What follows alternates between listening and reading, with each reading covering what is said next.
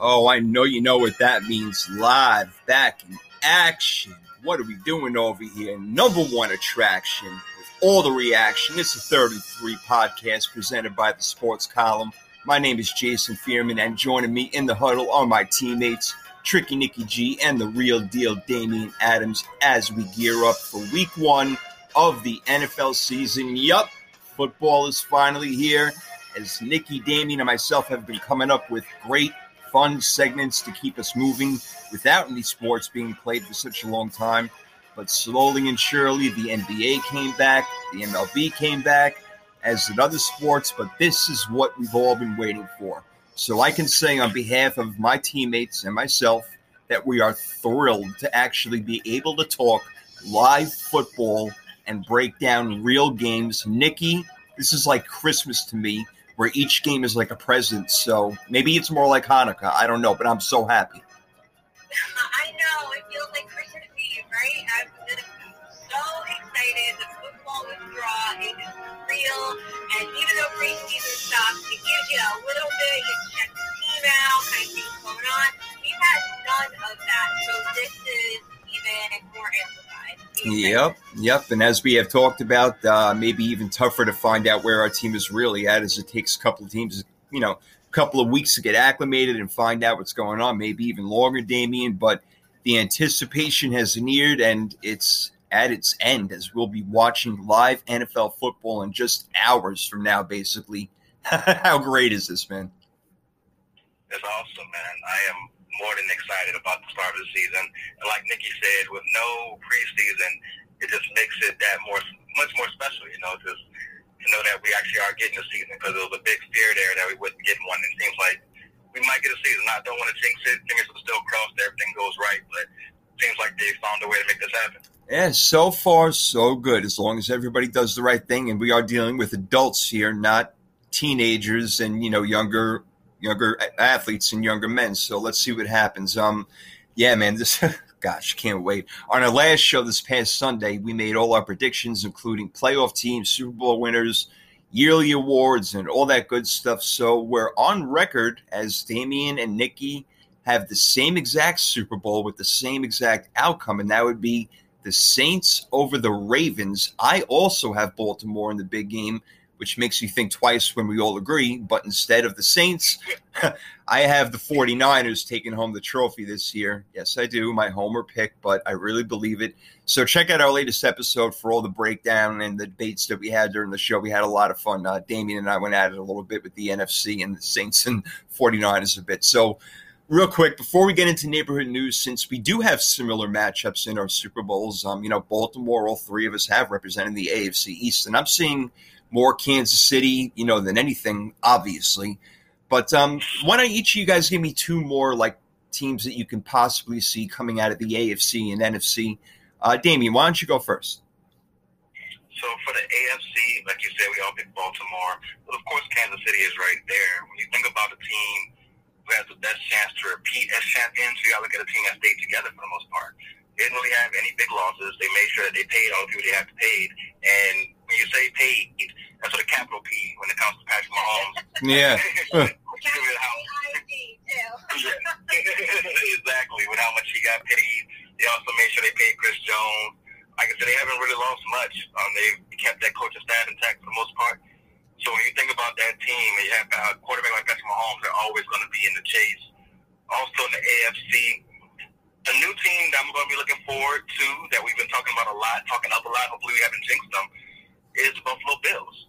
With that defense, if Josh Allen takes the prediction that I made, the quantum leap that I predicted for him, that team will be a Super Bowl contender. So those are the two teams I'm going to be looking out for in the AFC, is Kansas City and Buffalo, along with Baltimore. And for the NFC, I got the Saints, but of course you got to watch out for the San Francisco 49ers. There's always going to be that fear of the Super Bowl hangover, but I think that there'll be a team that can get over that. They have a coach who's been there with Shanahan. He's been there not only with 49ers, but with the Falcons. So he's experienced it, where the Falcons did run into that Super Bowl hangover. Some people could say they still suffer from it to this day. And as a Saints fan, I'd love to rub that in, that they haven't been back to playoffs since. But for me, also San Francisco Saints, in the NFC, you have to look out for a team like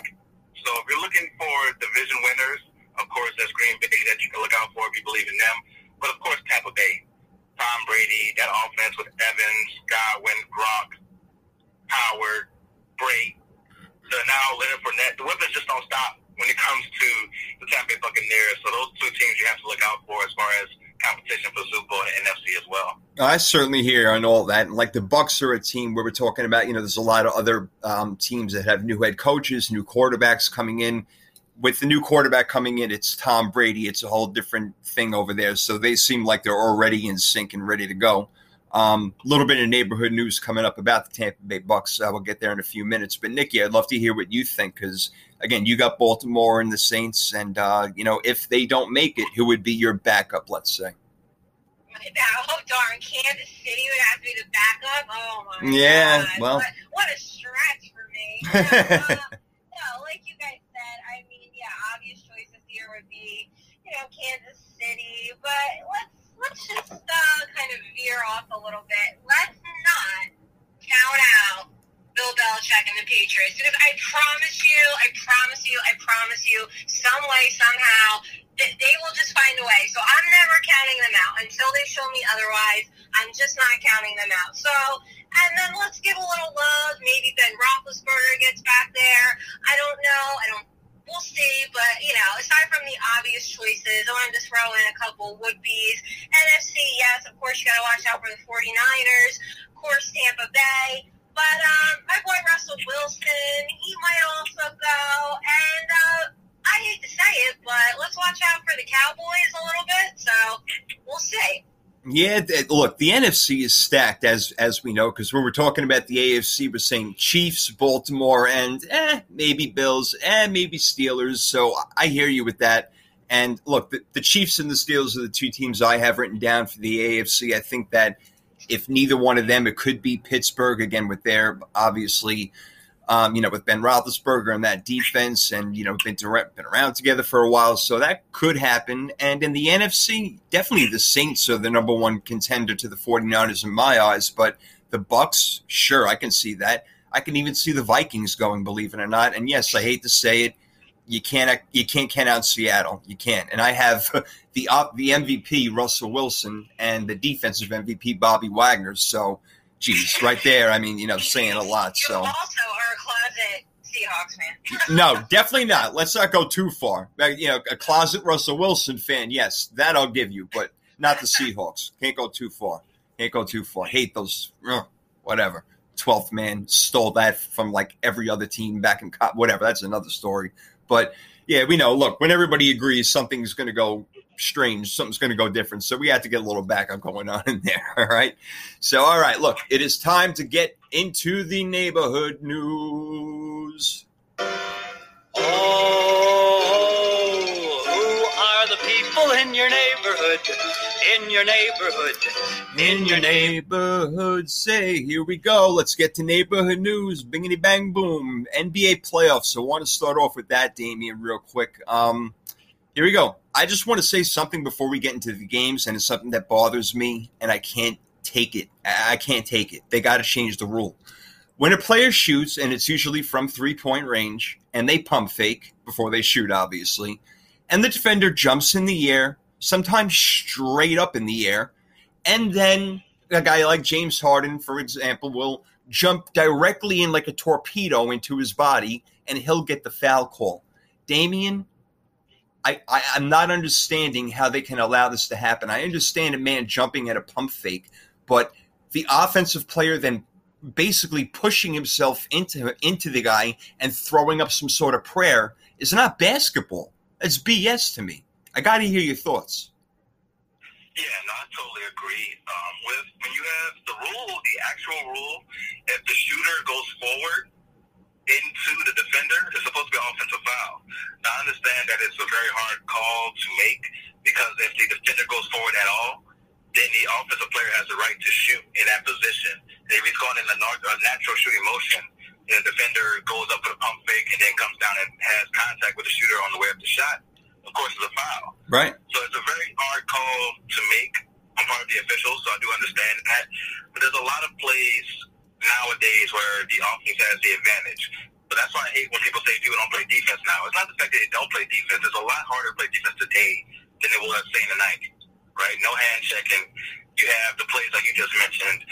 One that I hate is when a person's going around the screen and the defender's just trying to follow them, do a good job, and then they just jump and flail and act like they were going to shoot. Yeah. They aren't trying to actually get a clean shot off at that point.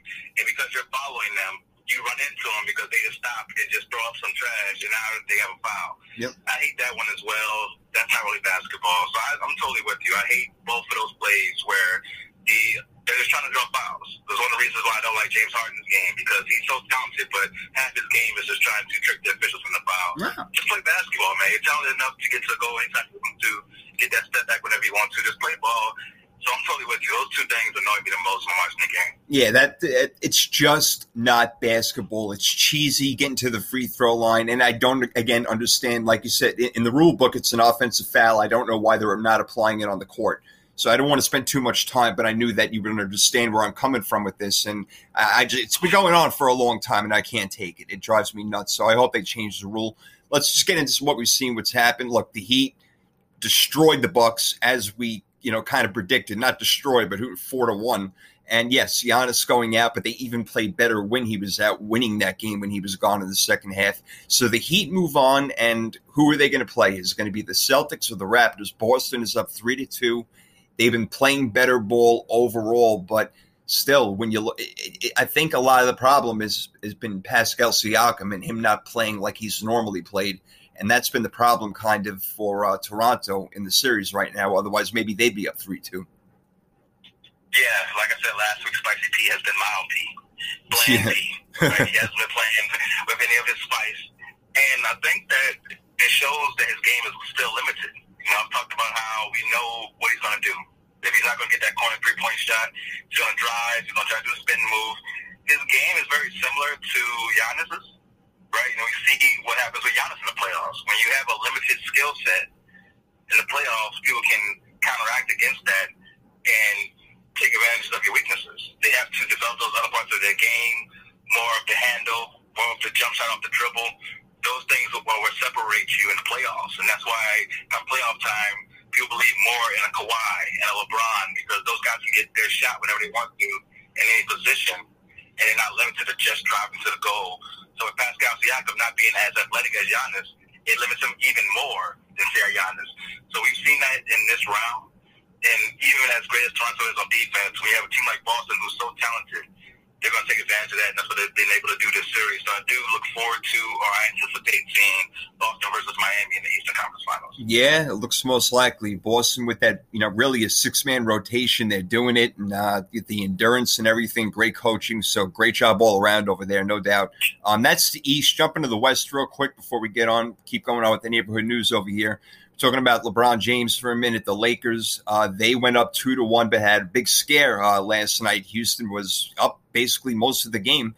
But here's the major point, and it's the only point I want to make. The bottom line is, if Anthony Davis and LeBron James don't both have great nights every night, they can't win. You understand what I'm saying? Like, if one of them has an off night, they're probably not going to win that game. So they both have to be at their complete ultimate best, basically every game from here on out until the championship if they make it there.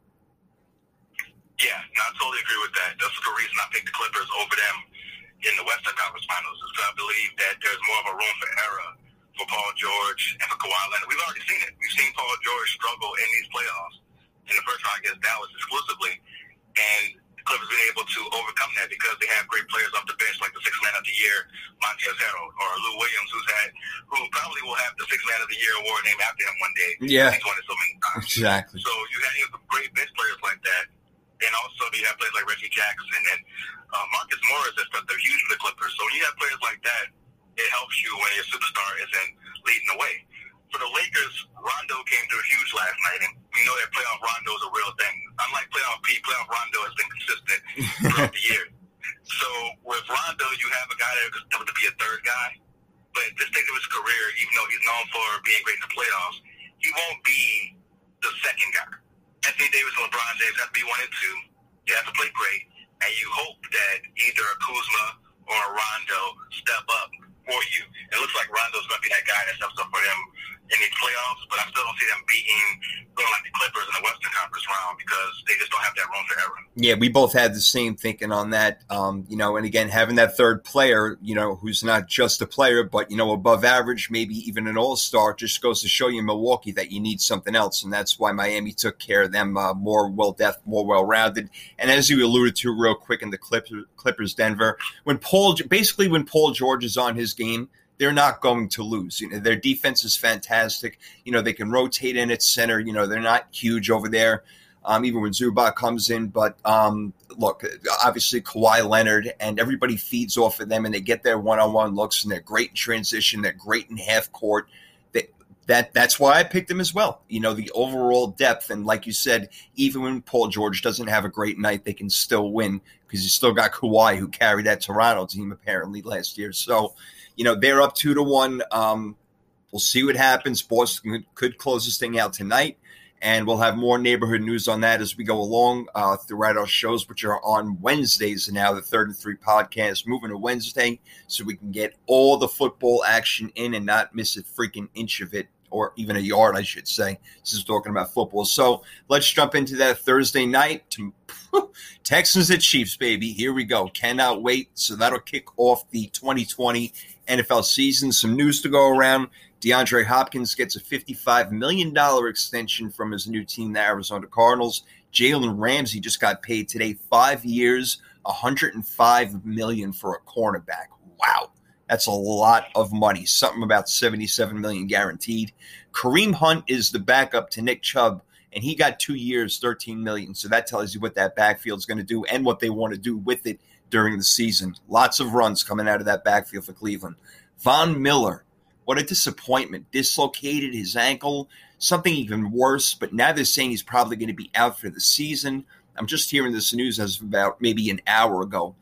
That's terrible for a team that we all like and a guy who would be, of course, their leader on defense. That's a tough one to swallow right there. For the Vikings, Daniel Hunter, he's placed on IR for reasons I don't even know yet.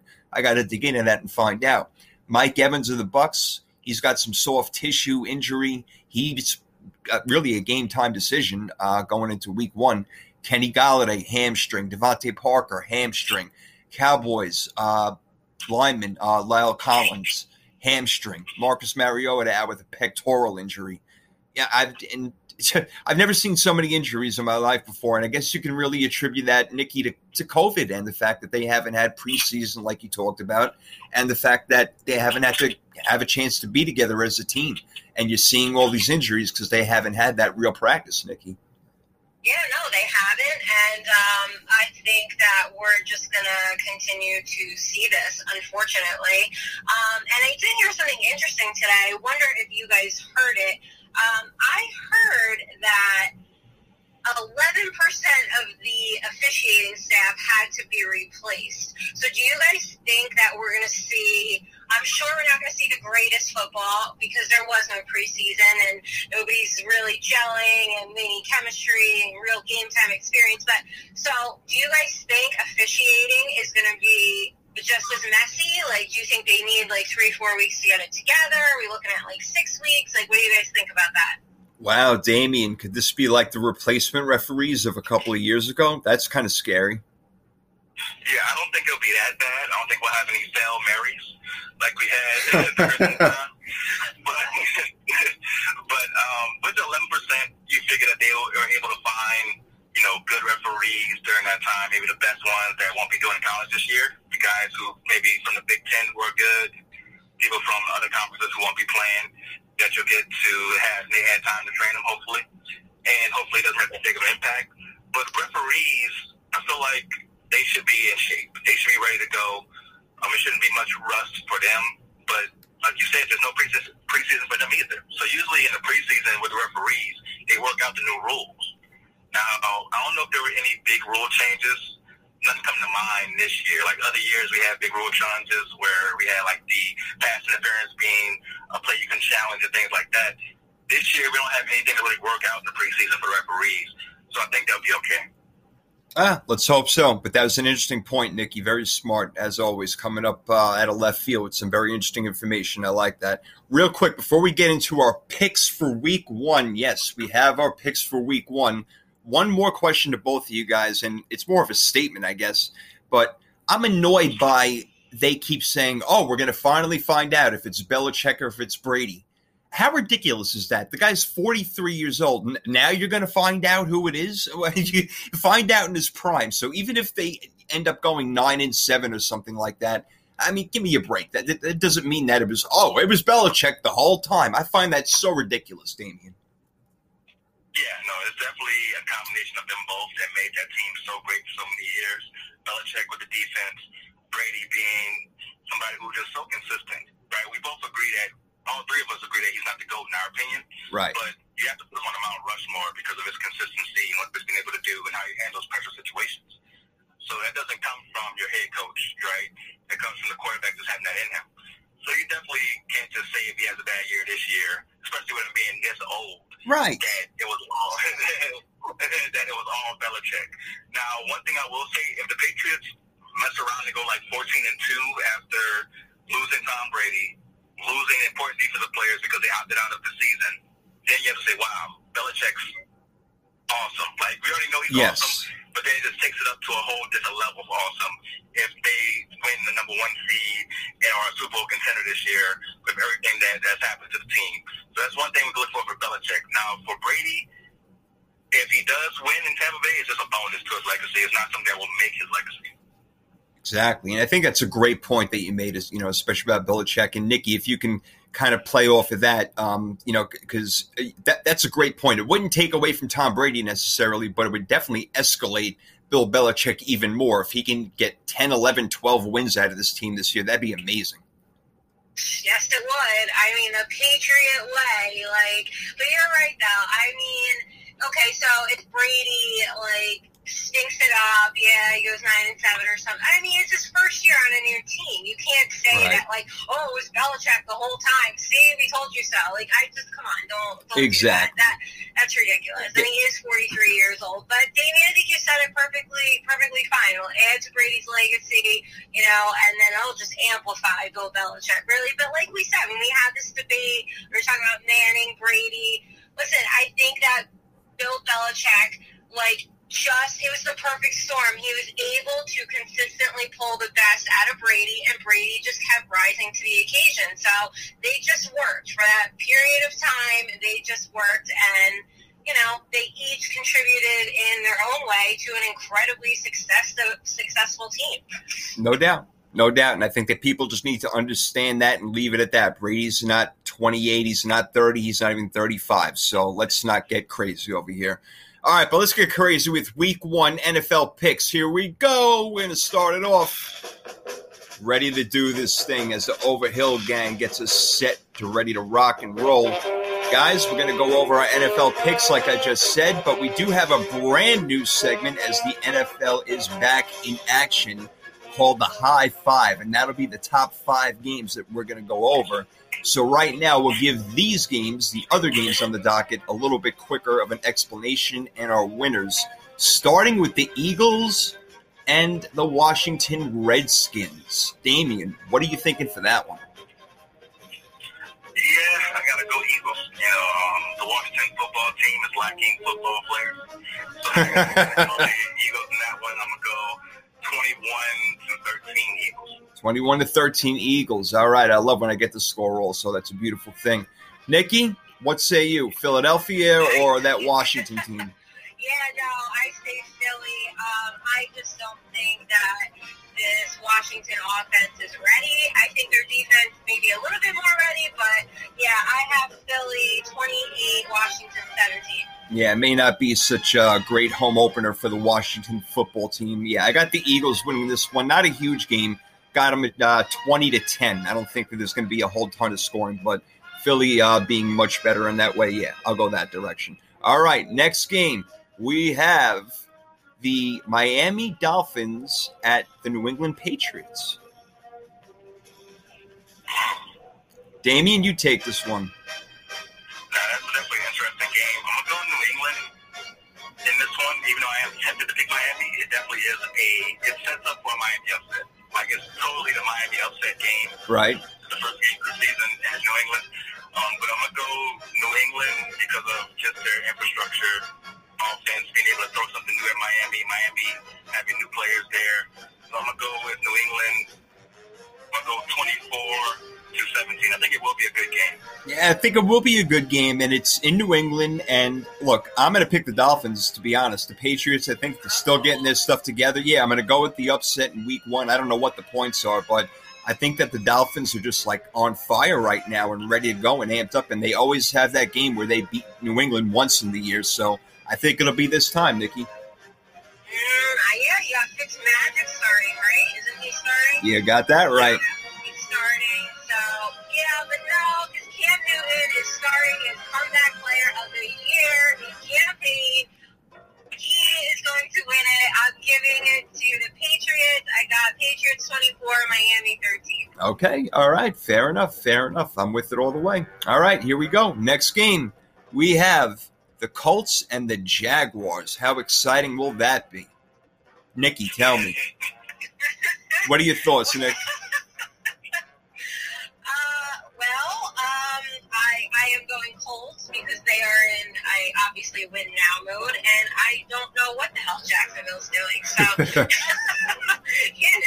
Indy by a landslide. Indy by a landslide in Jacksonville. What say you, Damien? Same thing? Yeah, you got one organization who's trying to win, one organization who's trying to lose. I think they both will succeed. Yeah. Yes, I got the Colts beating Jacksonville. I'm going to go 24-7. All right. It'll be a successful week on for both of them. They both get what they want. Yeah, I think Indianapolis Colts are going to put together about 23 points. Myself, I believe in the Jaguars. If they can pull off a couple of field goals, I'd be surprised. So I'll go about 23-6. Next, we got Lions and Bears. Oh, my. Where are the Tigers at? Here we go. So the Detroit Lions and the Bears, one's offensively, one's defensively. The Bears, I don't know how great they're going to be on defense to start things out. I think that the Lions may be healthy going into this game, and Kerryon Johnson could do a little bit of running and Galladay do a little bit of catching. I think the Lions could beat the Bears this week, Damien. Yeah, I'm actually leaning that way as well. Nicky's definitely done some convincing about that wide receiver core. She got me thinking about it. So I'm going to go Lions over the Trubisky-led Bears in a close game. I'm going to go 17-14 Lions. I like that. I was going to say something. I was going to say 2017. I left out my score. All right, I'm with it. Nikki, what do you think? Trifecta? Yeah, no, I'm going Detroit. So you guys know the line is -3. So it's basically a toss-up. But I have faith in this wide receiving core, so I'm going Detroit 27, Chicago 17. All right, well there you go. Okay, excellent. Let's get on to our next game over here. We have the Raiders at the Panthers, the new look Panthers, and this should be a very interesting game over here. I like what Carolina can do. I've talked about them. I think they'll methodically be able to move the ball down the field. But this game, I just think that the Raiders are going to come in throwing the hell out of the ball. Josh Jacobs is going to be running through a very weak defense. I think they're going to be able to put up a lot of points, surprisingly. I'm looking at a 31-20 game, the Las Vegas Raiders. Nikki, am I nuts with that? No, I also have the Raiders. We just don't really know what to expect out of Carolina quite yet. So I would stand to reason the Raiders don't really know what to expect out of them either. Yeah. So I'm leading Raiders. I got Raiders 27, Carolina 24. I do think it will be relatively close. Okay. All right, Damien, what say you? Yeah, I'm going with Vegas in this one. It still feels weird to say that. Yeah, I'm going with Las Vegas to win this game because Carolina, like we mentioned last week, they're building for the future. Their defense is going to be full with rookies who are not going to be ready for this first game. So the Raiders should be able to take advantage of it. But we are talking about the Raiders. But they should be able to take advantage of it. I have the Raiders 24, Panthers 16. All right, all in agreement on that one. Pretty good. All right, hey, we got a few more to go before we even get to our high five here on the 33 podcast. So you hang in there for 60 seconds, and we'll be right back.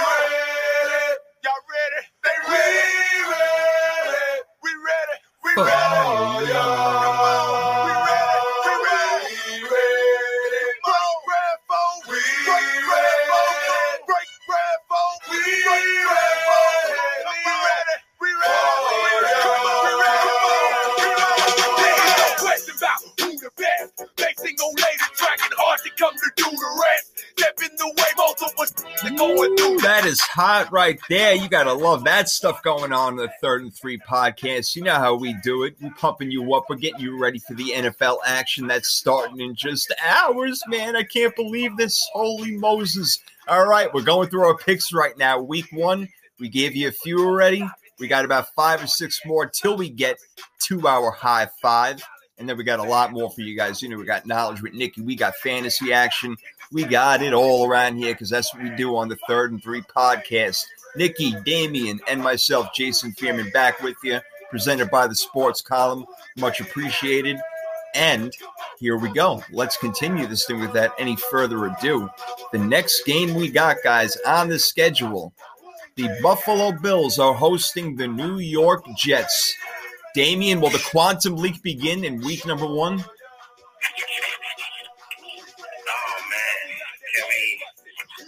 Something good here with the Jets. I'm gonna go Jets. Ooh. Sneaky. I'm gonna go Jets week 1. With the upset, I'm going 21-20. 21-20. How about that? All right. I like it. Full prediction, full segments in one, right there. All right. Didn't see that one coming. I like it, though. I'm digging it. Wow. Okay. I'm in. Nikki, it sounds like you're on the opposite side. Yes, no excuses for Buffalo. Look, you can't get the friggin' Jets, then you shouldn't be going to the Super Bowl. I just don't think the Jets are ready to contend, and especially not against Buffalo. I got Buffalo 27, Jets 10. All right. Well, it is what it is. We got no big deal. No big deal. You know, I'm gonna go with, look, I love to pick the Jets right now. That'd be a lot of fun and that'd be amazing. I just don't know who's gonna get into the end zone unless they do this thing on the defensive side of things. So I gotta go with Buffalo in this game, especially at home. I don't think there's no fans are gonna be there, so I don't know how much of a home field advantage it is, but I don't see them scoring a lot. I think it'll be more around like a 17 to 10 games. I'll say 17 to 10, win by a touchdown. So it'll be a little bit closer, but I definitely like the Bills in this game. All right, next one. We got the Falcons and the Seahawks. Atlanta hosting. This is a pretty interesting game right here, never knowing what you're going to get out of Atlanta, and Seattle always knowing what you're going to get out of them. It's just how far they can take it. So can they win on the road in week 1? They got to travel, cross country. That can counter into it. I'm going to say that the Falcons actually take this one at home, guys. I think that they got enough offense where the defense in Seattle may not be ready, but we ready. They not be ready. I don't know. So I'm thinking that the Falcons may squeak this one out and take it by a score of around 27-24. Nikki, what do you think? Yeah, I mean, I don't know. I do think Seattle ends up winning this one. I know they got to come to the East, 1 p.m. kickoff, but I think if anyone can shake it off, Russell Wilson can. So I'm going to go Seattle 30, Atlanta 20. Seattle at 30, Atlanta. Okay, so she's got a lover boy over there winning this game. No problem. We understand that. Oh, man. What about you, D? Yeah, I'm in agreement with Nikki. I got Seattle beating Atlanta. Just not believing Atlanta's defense against that Russell Wilson-led offense. So I'm going Seattle 28, Atlanta 17. Okay, fair enough. All right, I can see it. And I can definitely see Seattle winning. I would not be shocked. All right. Not the most interesting game. We got the Bengals and the Chargers over here. Very interesting. Yeah, we know Derwin James out for the season with the Chargers. Bengals, new look quarterback with Joe Burrow. They could be revived. Who knows? We'll see. But Damian, what do you think about this one? I'm going to go with the Chargers over the Bengals. You mentioned the rookie quarterback in his first game. You got the Chargers, who are led by Tyrod Taylor. So I believe in him and his veteran leadership over the rookie there. And what could be an even matchup. So I'm going to go Chargers in a good game, even though it won't be one that's going to be watched by many. So I'm going to go Chargers 17, Bengals 14. Yeah, I think this one's going to come down to the last minute, and it might be whoever's got the ball last, because I'm not sure either defense is going to be able to hold up. I agree with you about Tyrod Taylor. I like him a lot.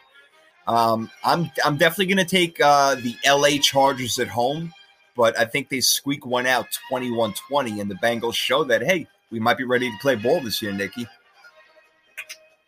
I think, I think we're down to offense, but I think Joe Burrow comes out guns blazing.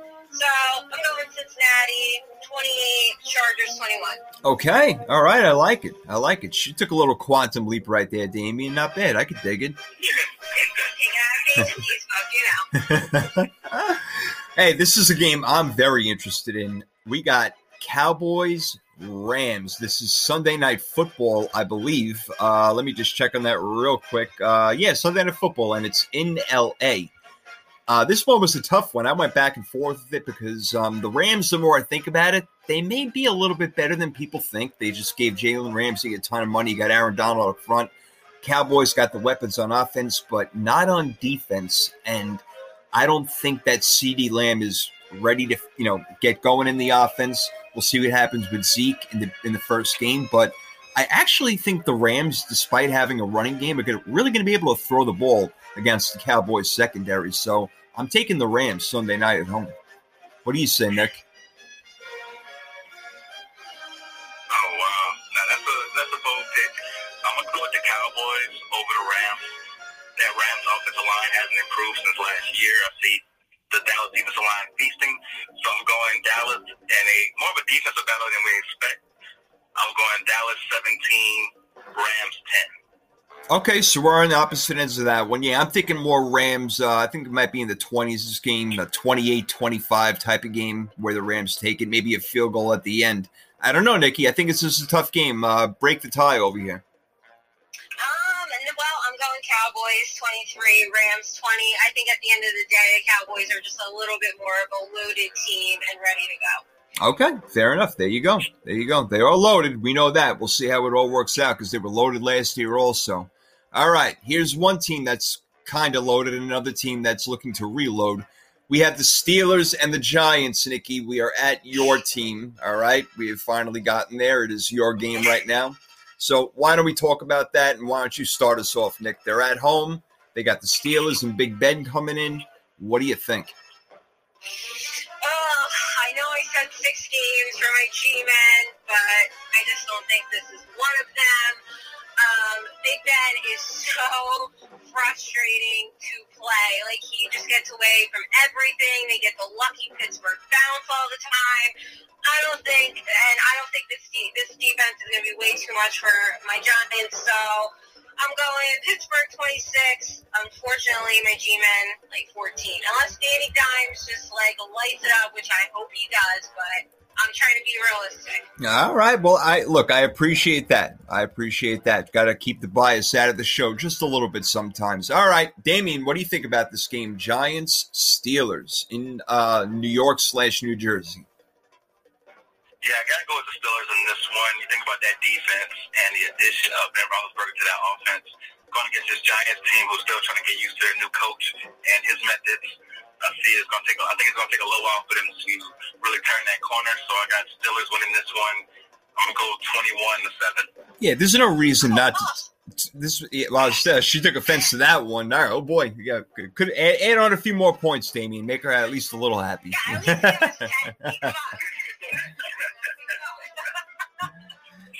Well, again, like I said, there's no reason the Steelers, shouldn't win this game. Look, they're way more stacked. Their defense is fantastic, and their offense, with Big Ben back, they're obviously going to put up points, but they're not going to put up that many points this week. I'm not sure if they're going to mesh yet on offense. I'm not sure about James Conner. I'm not sure about Juju Smith. I'm not sure about Ben. I think this is one of the games where the Giants get one of those, not miracle wins, I don't want to call it that, but one of those absolutely surprise wins of the week where it's like, wow, how did that happen? Maybe we can build off of something over here. I just think they're going to take the Steelers by surprise. I think that Pittsburgh is the better team, but the Giants are going to shock them this Monday night. That's what I really believe. So, Nikki, I'm praying for you over there for my picks with that. Thank you. There is one more Monday night game, and that is the Titans and the Broncos. Broncos, we heard bad news with Von Miller going to be out for the season. That's a rough one, Damian. So I know you got the Titans winning that division, and like all of us, we all got the Broncos in the playoffs. We'll see what happens now. I don't know if one man changes an entire team, but what do you think about this late Monday night football game? Yeah, I do think that it makes an immediate impact on Monday night. I think it's going to take them a while to find a way to adjust without Von Miller. You know how big I am on Tennessee, so I got to go Tennessee. They're going to control the ball, not score a bunch, so I'm going to go Tennessee 20, Denver 17. Okay, Tennessee 20, Denver 17. I'm pretty much on the same page as you. I'm thinking that it's going to take the Broncos just a few minutes over here to get themselves together, and I think that the Titans – I think it's going to be a very fast game. I think there's going to be a lot of running, and I think the Titans are better at that. So even in Mile High, I think that I'll give the Titans the win in this one, Nikki. No, I'm going to go Denver. It's a weird time for the Titans. It's a 10-point kickoff, and home field advantage does not really matter this year, except if you're at Mile High. So I do have Tennessee 20, but I'm going Denver 24. Okay, nice. All right, here we go. All right, so I like it. We split on a lot of these. You know, we're not all in sync. Obviously, you don't rehearse a damn thing, so that went pretty well, but we got the high five action right now. 5 more games to pick that we thought were the 5 most interesting ones on the schedule for week number 1, and we're going to do that every week with our high five. So our 5 games that we picked this week, we'll let you know, and we'll go one by one. We got the Texans at Chiefs coming up. Like I said, hours away. Browns, Ravens, Packers, Vikings, Bucs, Saints, and Cardinals, 49ers. We ready to go here, guys, for a high five? Yes, sir. All right, I'm ready to do it as well. So we're also going to name a sleeper pick for your fantasy teams out there, or even a sleeper player if you don't play fantasy, somebody to watch out for. The first game, because it is Thursday night and the Super Bowl champs are hosting it, we got the Texans at Chiefs. Texans have taken a lot of flack this offseason for a number of reasons. D-Hop, their coach, a lot of problems. But Deshaun Watson got big-time money. Then again, you got Patrick Mahomes who got really, really freaking big-time money. So, I mean, wow. Texans beat him in the regular season last year. The Chiefs obviously came back from 24-0 in the playoffs to beat them. I don't think that the Chiefs are going to allow that to happen this time. I think that they take the lead from the beginning to end. So I'm going to take the Chiefs in this game with Patrick Mahomes and all those guys coming back, and we'll see what the rookie can do. And a guy that I really like in this game for you sleeper fantasy guys out there, because David Johnson doesn't know what he's doing yet, go with the other D. Johnson. Go with Duke Johnson. So those are my thoughts, guys, on that one. Damian, what do you think? I do like your pick of the Chiefs over the Texans. I think that the Texans have some things to get together. I believe this is a season where they kind of fall off a little bit. And the Chiefs, they're going to be riding high, getting those Super Bowl rings, seeing the banner go up. They're going to be ready to go. And Patrick Mahomes in the offense, we saw what they did to him in just one quarter last year in the playoffs. They're going to be into him for the whole game in this one. So I think the Chiefs and Clyde Edwards-Helaire will also have a big game. That's my fantasy sleeper. I'm going to go with the Texans, Brandon Cooks as my fantasy sleeper. A little bit of that is selfish because he's on my fantasy team in our fantasy league. So hoping that he goes off and has a big game. But I can see him stepping into the role of DeAndre Hopkins. Of course, not getting the same numbers as D-Hop because he's not as good, but he's still a very good wide receiver who can be depended on. And he's somebody who really excels when the quarterback takes extra time, what Deshaun Watson excels in. I can see Brandon Cooks getting a lot of those scramble-type drill receptions from Deshaun Watson in his game. I like that analysis right there because Brandon Cooks is a guy who knows how to come back to the football and follow his quarterback around. So that's a very good analysis right there, Damian. Well done. I like it. All right, let's see if we make it a trifecta with Nikki over here with the Texans at the Chiefs. Oh, yes, we do. I think a big question is can Houston keep up with Kansas City's offense? No, I don't think so. They are just a high-flying offense. I don't like this matchup, Tyreek Hill against Vernon Hargreaves. It's going to be damn near impossible for Houston to keep up. I think they're going to try to stay competitive at first, but Kansas City's just going to pull away. If Kansas City 30, Houston 17, and I also have Brandon Cooks as my sleeper pick, so they didn't set it off. So very nice, very nice. I like that. Yeah, I'm definitely looking at a high-scoring game myself. I'm somewhere like 35-31, something like that. I think this will go, right down to the end. But, yeah, the Chiefs take it, but not a blowout. All right, next game to analyze over here, and this could be a big one going on throughout the entire year. We got the Browns at the Ravens, and we know I'm pretty high on the Browns, guys, and we're all high on the Ravens, no doubt about that. So week one, let's see what happens. Nikki, why don't you start us off? Yeah, with week one, you got to watch out for the Browns because the Browns did beat the Ravens last year, right? And this is a year where the Browns were all over the place, not consistent. And so now you have the Ravens who coming into this year with high expectations. Maybe the pressure gets to them a little bit, so you can see the Browns maybe pulling off the upset. But I'm going to go with the Ravens to win this one. I think that defense with the addition of Calais Campbell and all those guys there will be able to give the Cleveland offense just enough trouble to slow them down. And that Ravens offense will be even better this year with Mark Ingram, Lamar Jackson being able to run down the throats of Cleveland. So I'm going with the Ravens to win this one 28-21. And for my fantasy sleeper, I'm going to go with Mark Andrews, tight end.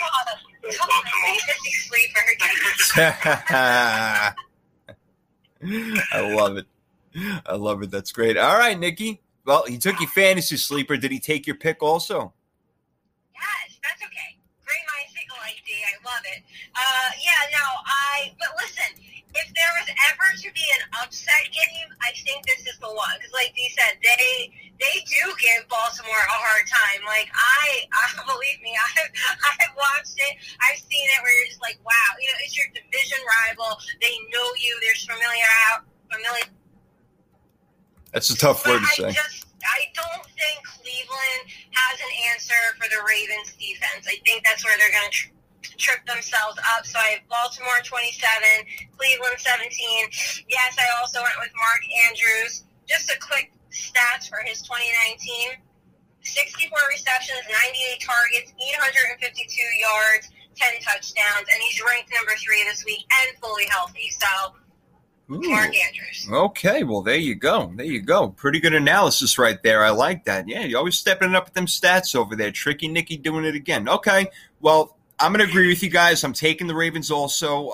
Week number 1, I'm high on the Browns, but they're going to another team that may take, a couple extra weeks to get it together. I think the Ravens are just ready to go, no doubt about it. So you guys really said it all for the most part. There's not much left for me to break down, except for if Cleveland can just get really tough, get their assignments together, know where they have to be at, and really play a near perfect game, because that's what you got to do to beat the Baltimore Ravens. I mean, even the Niners last year came close to playing a perfect game in the rain and lost 17-14. So that's what you got to do against these guys, and I don't think they're ready just yet, but it's coming around. My sleeper for that game, and by the way, the score that I do have is 25-17 Baltimore Ravens. My sleeper in the game is somebody I love, and they paid this guy for a reason, and people are really sleeping on him. They're hitting the snooze button. Austin Hooper. It's Austin Hooper, guys. I don't understand why people don't understand that he's going to be a big part of the offense. You don't just pay a guy $85 million to come over and, catch 2 or 3 balls a game. So watch out for him getting the ball. I like him a lot. Moving on. Next game. Packers-Vikings, a game that I love. Oh, I always love when these two teams play. It brings it back to like the black and blue division, Packers-Vikings. The game is in Minnesota. What's going on with Minnesota, picked up Yannick Ngakoue, lost Stephon Diggs, but picked up Justin Jefferson. The Packers didn't really do anything except for get Aaron Rodgers' future. So you know how I feel right now about the Green Bay Packers, guys. I've told you, and if you listen to last show, I don't even have them in the playoffs. So I don't believe in this team. I don't believe they're going to come hot out of the gate, unified. I think that's more the Vikings style. I think that's what they're all about. They know they're a team that can make a run to the Super Bowl. And I think they're going to let Green Bay know right off the bat and give them a nice little whooping, 31-17. So I think that I think Minnesota's going to do a job on them. Yeah, I like the Vikings in this one big time, Damian. Yeah, I like that pick. I like how you said big time whooping. I like that right there. In this game, I'm really looking forward to seeing how Minnesota adjusts without Stephon Diggs. Can Justin Jefferson step into that place and really fill that role as a rookie? The way they run their offense, they're very dependent on having two receivers who can get open because they want to have as many blockers out there as possible to create lanes for Dalvin Cook. So usually only have two receivers going against maybe double teams or cover twos, so where you have to really be elite to get open in that system.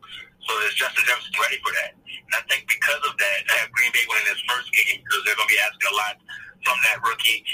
Green Bay is going to win this one. I'm going 21-18 in a close one. And my fantasy sleeper, I'm going with the Green Bay running back, Aaron Jones. As a fantasy sleeper, he just got paid, so I think they're going to run him a lot.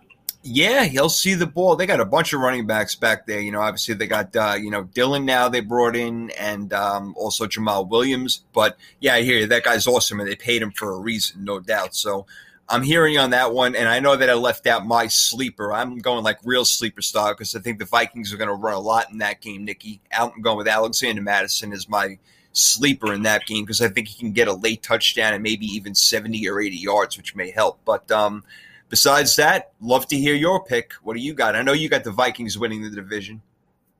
I know. Listen, I think these two beat each other up, not just in this game, but like all season, basically. But I think the difference is going to be the run game. I'm interested to see. We get to see Aaron Jones led the league, 19 TDs. He's going to go up against this Minnesota defense that looks like they're creating some force to be reckoned with. On the flip side, we get to see Dalvin Cook go up against a Packers D that was ranked in the bottom 10 against the run. But I'm going to give advantage to Aaron Rodgers, and I have Green Bay 27, Minnesota 23. My sleeper pick is not really a sleeper, but Davante Adams, he can always beat his man all over the field, so I like him in this game. Okay.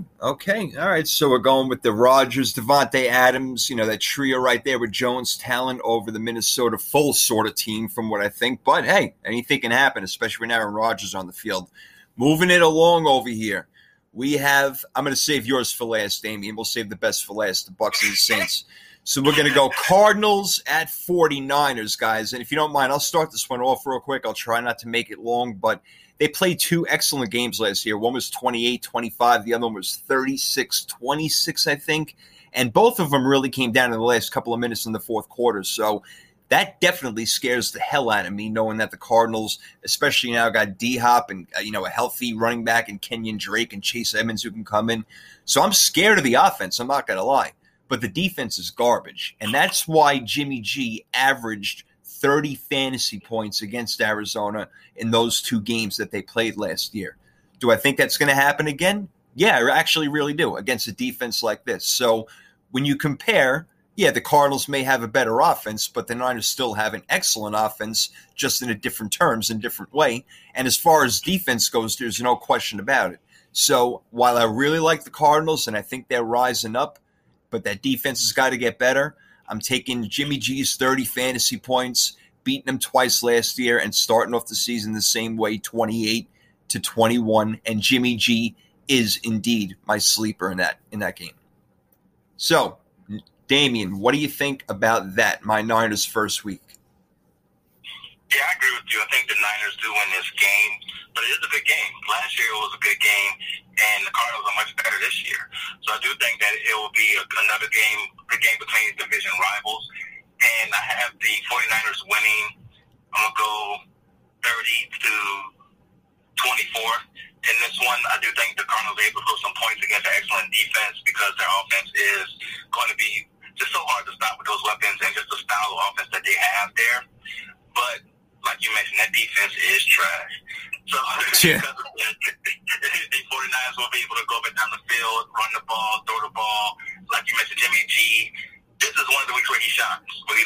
guy that should have been the next guy in line after Tom Brady for New England. He's going to look like that guy and get our hopes up as we think that Jimmy G has finally turned that corner. And this is going to be a week that gets our antennas up. So I do have Jimmy G as my fantasy sleeper as well. Oh, okay. How about that? All right. See, great minds think alike there, Nikki. Jump on board. What do you say? I definitely have San Francisco winning. Not by much. I'm thinking like 30-27, somewhere in there, because Arizona I think they will play this game close. But, yes, their defense, I just don't know. I think they're going to struggle trying to stop the 49ers, but I think this is going to be a good game. They're going to give your Niners a little bit of a run for their money, and I actually would not be surprised if Arizona does pull out this win, but I actually think that San Fran will, and I have for my fantasy pick, I actually have the Niners defense. Their 2020 projections, 118 points, 46 sacks, 14 interceptions, 3 TDs. Not too shabby. You mostly have the same defense, so I like them. Well, I hope our predictions come true on that. That would be perfectly fine with me. 1-0 is always better than 0-1. It's just like one of those feelings you got in your gut. It's like, fuck, damn it, lost the first freaking game. Already got a 0 in the win column. But I digress. I digress. 0-7. Yeah. God. Well, one of these next two teams will be 0-1 unless they decide to have a tie in the game, which would be obviously amazing. And, Nikki, we're going to go first on this before we let Damien have the table before our segment runs out over here. I'll make it a little quick. Love this game. Can't wait to see it. Obviously, really excited. The Bucs, like I said, one of the teams that even though they were all just starting to come together with Tom Brady there, I think things will really work out. But here's the deal. And, Damien, directed to you. If the Saints get out to a nice early lead, 14 points maybe going into halftime, which I can see, then I think they lock up the game. They pin their ears back. They rush Brady and do what they can. I like Marcus Lattimore a lot in this game if he's going to single up on Evans or Godwin. So I definitely think that the Saints are going to win this game because, they're home. They're ready to go. Ready to rock. Bucs are just getting their stuff together. It's going to be loud no matter what. They got to pump in noise. And my fantasy sleeper is a guy who was on my team last year, and that's Emmanuel Sanders. And I think he's going to do a really good job. But overall, when it comes down to it, the Saints are going to win this game 24-21. So the Bucs will come back in the second half, but it won't be enough, Nikki. What do you think?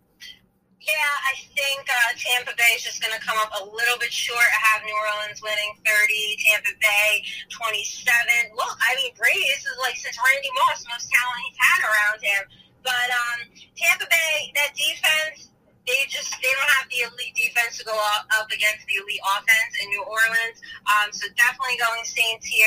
And my fantasy pick, I just wrote, it doesn't matter. This is a fantasy matchup dream. Yeah, right. Just pick one. Yeah, no kidding. Good call. I like that. Just pick one, right? Throw anyone out there. They're all going to do well. I like that. That's funny. And maybe it could be 55-54. Damien, in about 60 good, solid seconds, give me a breakdown here right now with your boys going up against the Bucs. Who that said they're going to beat them? It's not going to be the Bucs this week. I got the Saints winning. I'm going to go 31-27. I do think it'll be a good game. But because that team is just getting together, going against a New Orleans team that's been together for years, just with the extra addition of Emmanuel Sanders. Also, my fantasy sleeper, I do have a little bone to pick with fantasy, period. Taysom Hill would be a great fantasy sleeper if he wasn't listed as a quarterback.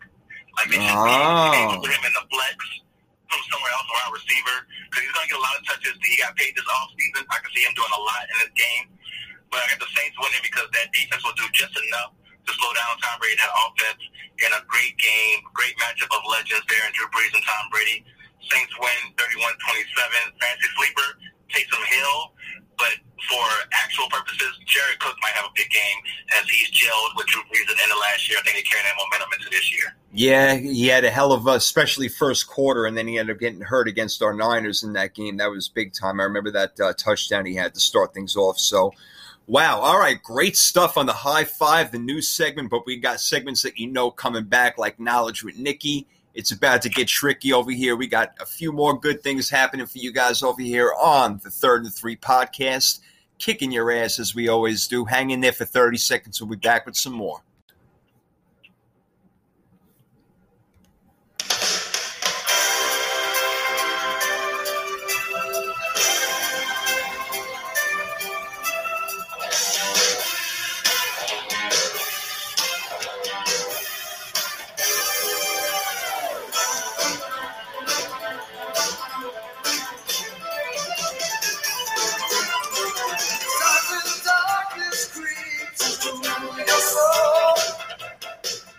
come on. That's got to get you pumped up, man. Come on. Rocky soundtrack, Rocky theme. I mean, damn, that's Mount Playa action right there on the 3rd and 3 podcast. You know how we're doing it. Football style, NFL coming up in just hours, and I really mean that in just hours. I can't wait. I'm not going to be able to sleep. I can't be able to blink. This is freaking awesome, guys. We're having a great show so far. We're going over our week 1 picks. We're throwing in some fantasy sleepers in there for you.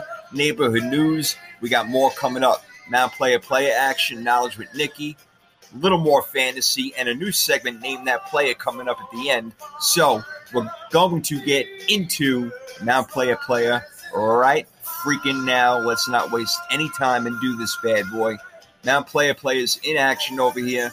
Brought to you by the real deal, Damian Adams. You know how it goes over here. All right, so Mount Playa, best teams that we've ever seen. And, guys, that means that we're not going back to the 74 Steelers or the 60s Packers or anything like that. Teams that we've actually seen, witnessed, play, all that, and have laid our eyes on and understand how great of a team they were. So with that all being said, we are ready to leap in. And I say, Nikki, ladies first, why don't you kick us off? All right. I'm going to give you one of mine. So how about the 2006 Indianapolis Colts? You guys remember that team? Oh, sure. Okay. All right. Granted, the 05-07 teams, they won more games. They had much better defense statistically. But the 06 team just happened to be the team that won the Super Bowl. Like, the Colts' long-term excellence goes a really long way. They had a decade of Peyton Manning consistently winning them 12, 14 games, but losing it in the playoffs. They didn't give up. That team, we had Manning, Tony Dungy, Marvin Harrison, Reggie Wayne, Dwight Freeney, Robert Mathis, hell of a team. Manning barking his audibles at the line. Tony Dungy, Tampa 2 defense, holding everyone at bay so that the Colts could catch up. And we all know the story, right? Outstanding regular season, foiled by the Patriots every time in the postseason. But 06 is the year they finally broke through, beat the Patriots in the AFC Championship game, go on to beat the Bears. That Super Bowl win was a redemption for all the other Colts teams that just couldn't get past Brady. So one of my picks, not my number 1 pick, but one of them, the 06 Indianapolis Colts. Well, it is a great one, no doubt, Damian, because, you know, that's Peyton Manning and his first Super Bowl, and Tony Dungy, his first Super Bowl. And, yeah, I mean, that was like one of those moments where, you know, like, when is LeBron James going to get his Super Bowl? When is Michael Jordan going to get his Super Bowl, going to get his NBA title? When is Michael Jordan going to get his NBA title? It took him 9 years. And then, boom, there you go. Peyton Manning, 7 years or 8 years into his career, he finally gets it. So what a relief off your shoulders. Yeah, no, I definitely remember that team. That Super Bowl was one that started out scary with Devin Hester. That's right. Back to opening kickoff for the Bears, and you put a little fear there for the Colts. Like, oh, man, it's going to be another year where Peyton Manning falls short. But, yeah, no, that was a great team. That's a great pick. Yeah, and then you realize Rex Grossman is the quarterback for the Bears. It's like, oh, everything's going to be fine. Exactly. It's like, we got nothing to worry about here. We're good. All right, I'm going to give you one of mine, and I know Nikki's going to hate to hear this, but it's going to come, and you knew it had to come. The 2007 New England Patriots, they went 18-1. Again, miraculous, unbelievable. New York Giants actually picked them to win the Super Bowl. I don't know what went through my brain, but 18-0 going into the Super Bowl. They wiped the floor with everyone. Bill Belichick would not stop scoring. He just kept going and going. They had a couple of little scares. I remember one against actually the Baltimore Ravens during that season. But other than that, breezed through the playoffs, did what they had to do. And then here comes the Super Bowl, and here comes the Giants defense and destroyed everything. But I've never seen a better team in my life than that team. You go into the regular season and you win every game. Then you win every game in the postseason, and you just end up losing on the last drive in the Super Bowl. I don't know how much better it gets, Damian, other than winning it. Yeah, no, that team was on my list as well. during those 18 games, man, that offense, the fact that you had Randy Moss breaking Jerry Rice's record for touchdown reception. Hey, why'd you do that? Stop. Hey, I know that Jerry Rice didn't less games. I know. There you go. Randy Moss still holds the record. And with that team, that offense was just phenomenal. That defense was really good. And I know this helps Nicky's case about Eli Manning being in the Hall of Fame. But we have to acknowledge how great that team was before they lost to the Giants. Absolutely monstrous team who, like I said, the greatest team to not win a Super Bowl. You have to put them there in that spot. Oh, for sure. Yeah, to me, they'd be number one. And Nicky, I know that they played in that unbelievable 38-35 matchup. I think it was toward the end of the season where New England wanted to make sure in the last week they stayed undefeated, and the Giants brought them everything they possibly could. And the rest is history. So unbelievable team. You have to give it to them, and then your Giants get to hold the trophy up in the end. Yes, well, we'll kind of share this one. They were on my list too, because believe me, my homework take is there. But I give props to this team, because how could you not? I mean, not only did you win every game, but you're like breaking records as you're doing it. You know what I mean? So Brady threw for 50 touchdown passes, and Randy Moss caught 23 of those. Like, that defense, Vince Wilfork, Mike Vrabel, Asante Samuels, but listen, could you guys imagine if the Patriots won? They would definitely be regarded as the best team of all time. So the Giants had to realign the universe for the rest of you. He's like Thanos. He just wants balance in the universe. That's all. So that's where that came from. All right. So that was definitely a good one on all of our lists. So, Nikki, what's your first one? I gave you mine. I'm sorry, Damien. I apologize. Again, I'm getting old. Nah, no problem. My first one, I got to go back to 2000 Baltimore Ravens. Now, I understand a lot of people are going to say, well, that offense sucks, right? But the defense was so great.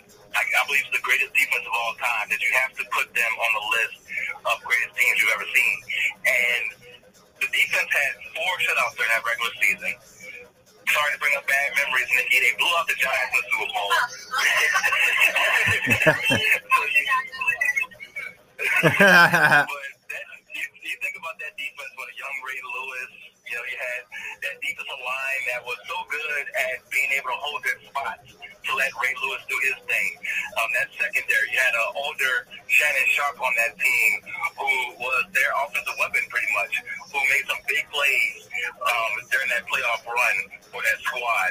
So you definitely got to look about that team and the 2000 Ravens for a team that is one of the greatest ever, in that defense to be able to shut down teams in that way, being one of the greatest defenses to ever do it. So I got the 2000 Baltimore Ravens on my list. Yeah, dude, I hear you. Look, football's a team sport. So you know what? If your offense isn't doing that great, then the defense picks up the slack. And going into that Super Bowl, even though the Giants had that great run and then busted up Minnesota in the NFC Championship game, to me, and I'm sorry, Nikki, there was no doubt that the Ravens were just going to blow them out in that game. And even on special teams, they were so dominant. So, yeah, you talk about team, I'll give you that one all day, Damien, all day. No doubt. Yeah. She's like, yeah. Well, I gave you a good one, Nick, at least, so you had to take it from, one punch here, one punch there, So, all right, let me give you my next one, and then we'll get to Nikki's next one. I'm going to go with a team that didn't win the Super Bowl also, all right? The rest of mine did, but this other one didn't, and that's the 1998 Minnesota Vikings. That team went 15-1. Randall Cunningham, Randy Moss, Chris Carter on offense. You had, what's his name? Oh, my God, in the backfield. I forget his name. Not Rob Jones. Robert Smith, thank you very much, Damien. You're always there for me when I need you, my head coach. I appreciate it. Their defense, obviously great kicking. Just a great dominant team all year around. And it came down to the most unbelievable thing where Gary Anderson, the Minnesota Vikings kicker, hadn't missed a kick the entire season up until the NFC Championship against Atlanta, where he missed his first field goal of the whole year, which allowed Atlanta to go on and play in the Super Bowl and get their ass kicked by the Broncos. So would have been a much better Super Bowl with Minnesota in there. That team was an offensive juggernaut, and the defense got to pin their ears back and go sack the quarterback as a result of it, Nikki. They were ferocious.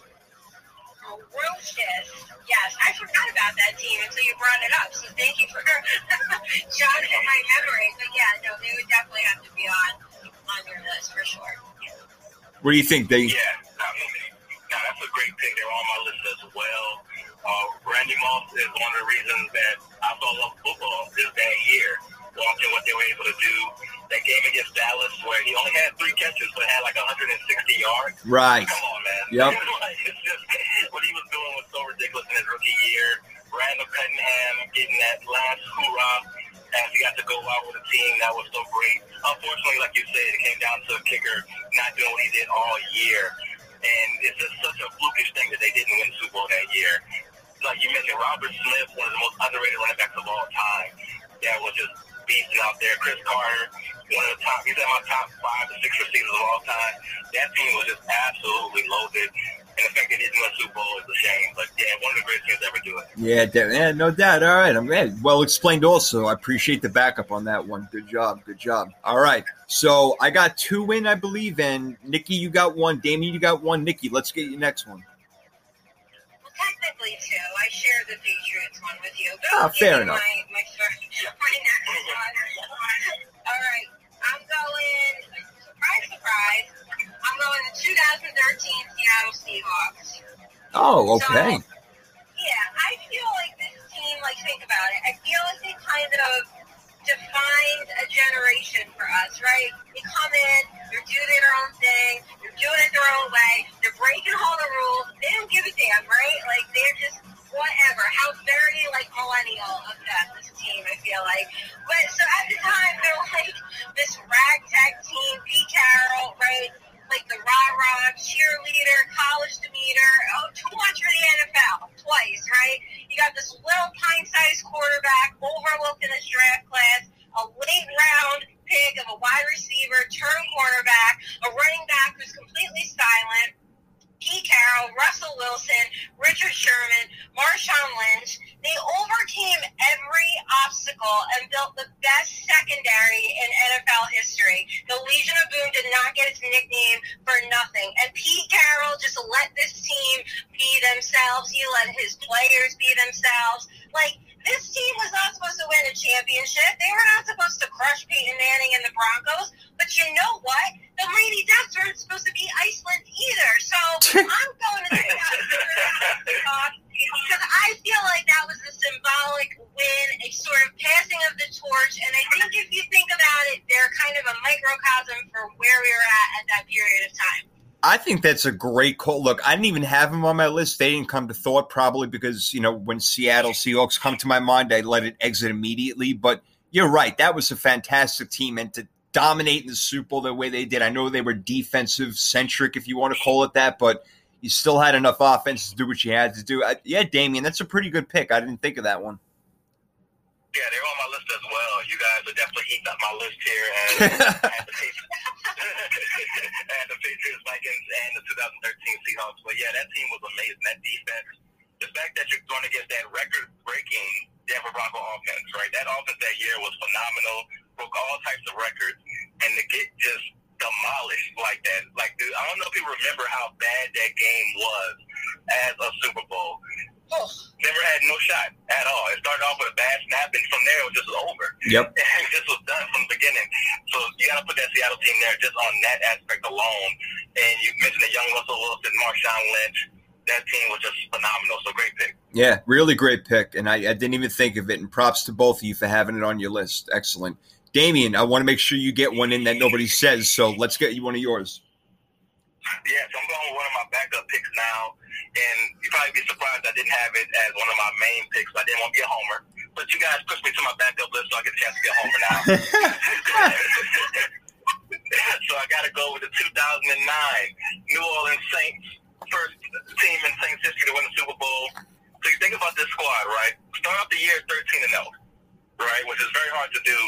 Come out the gate, don't lose for 13 straight games. Once they lose one, they lost to Dallas that year. It was for their first loss. They decided to take the next 2 off because they already had the first seed locked up.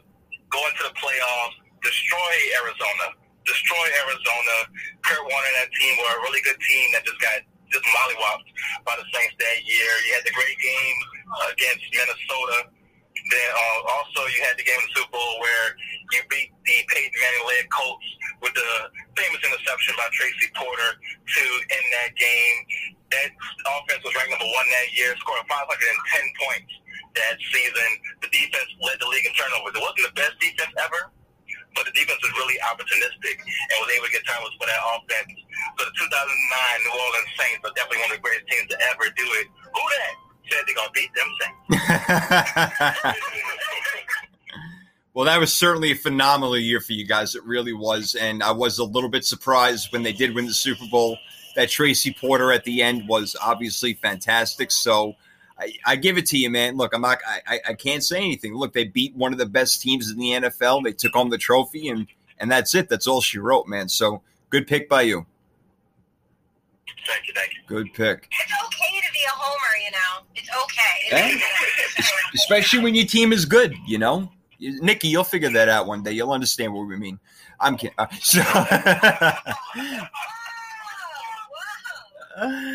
Oh, you know, we have to do it over here. This is what we do. All right, since we basically, a lot of us had a lot of the same ones, I'm going to throw out one more. Look, I could have been a homer, too. I could have said my 94 Niners, my 98 Niners, a lot of them, even the 81 Niners. But to go for another team that we all saw and kind of changed the game in front of our eyes was the best show on turf, and that's the St. Louis Rams, who came out of nowhere from 13-3, lost his starting quarterback in Trent Green, and in comes the guy from the produce section, Kurt Warner, and they end up having the best offense that basically anybody has ever seen, go all the way to the Super Bowl against a tough team in the Titans, win it by 1 yard, basically, that they were about to score.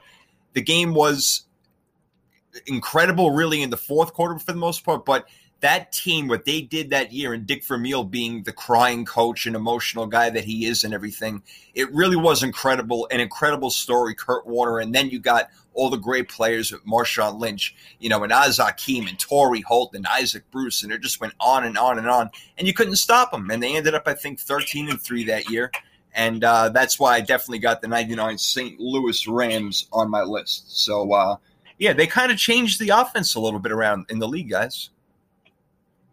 Yeah, no, I definitely agree with that. That team was ahead of its time. And, man, just talk about an offense that was unstoppable. Like you mentioned, all those weapons.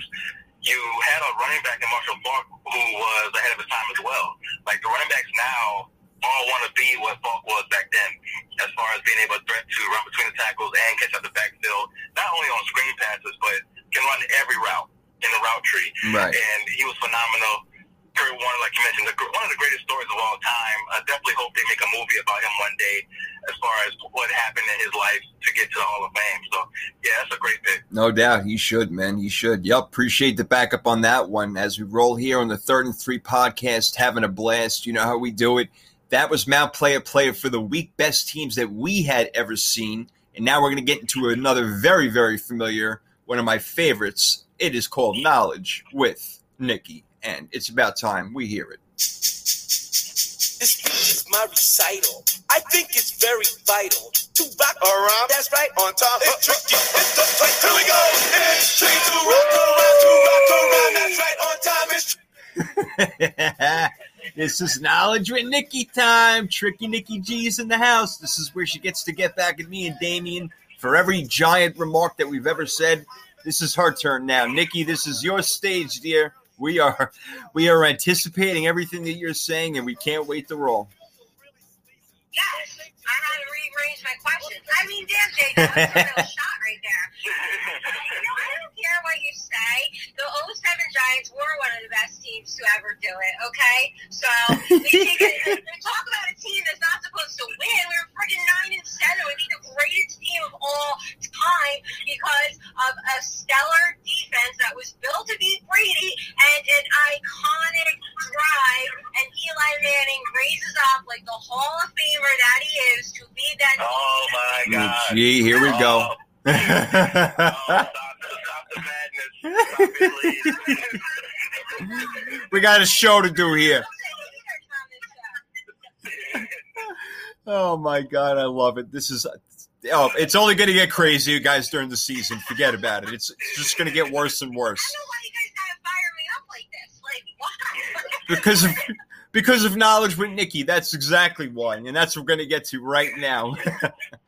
And I think Damien's turn to start it off this week. Okay, our theme for the week is kickoff weekend games. All right.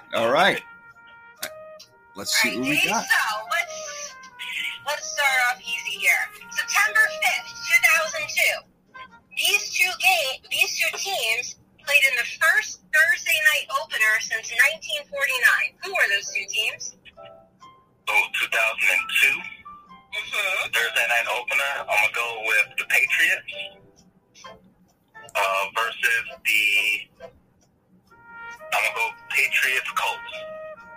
No. Okay. Like to steal. I have an insane memory with this one, and it either happened in 2001 or 2002, and I'm really not sure, but I'm almost positive it was the 49ers and the Giants. It was. Yep. Yes, all right. It was. I'm going to tell you why really quick. I'm going to tell you why. I'm going to tell you why. It's really sad, but my best friend had died a year before, and we were doing a memorial, and I remember having to rush home to go see the game after it. So that's exactly why I know that. I'm not looking for sympathy. I'm not looking for sympathy. I'm just saying that's how I knew it. And September 5th had just passed also, so that's how I got that one. Please continue. I don't want you to be upset. Let's continue. Okay, all right, D. Bill Belichick holds the record for most wins on a kickoff weekend for active coaches. What is his record? So he's been coaching in New England now for 21 years. He had those couple of years in Cleveland. So I'm gonna go 19-4. No. Jay? What was the question again? I totally missed it. Bill Belichick holds the record for most wins on kickoff weekend for active coaches. What is his record? Oh, okay. I'm gonna say this, kind of a shot. 16-4. 17-8. Oh, okay. Oh. Still pretty good. I don't deserve it. What'd you say, Damien? Damien, what'd you say? Well, oh, okay. Go ahead. All right. All right, Dave. This coach has won 5 consecutive games on kickoff weekend, which is the longest current streak against active head coaches. Who is that, Coach? I'm going to go with Andy Reid. It is. Yep. Good call, man. Good call. Yes. All right, last one for you, D. I think you might know this one.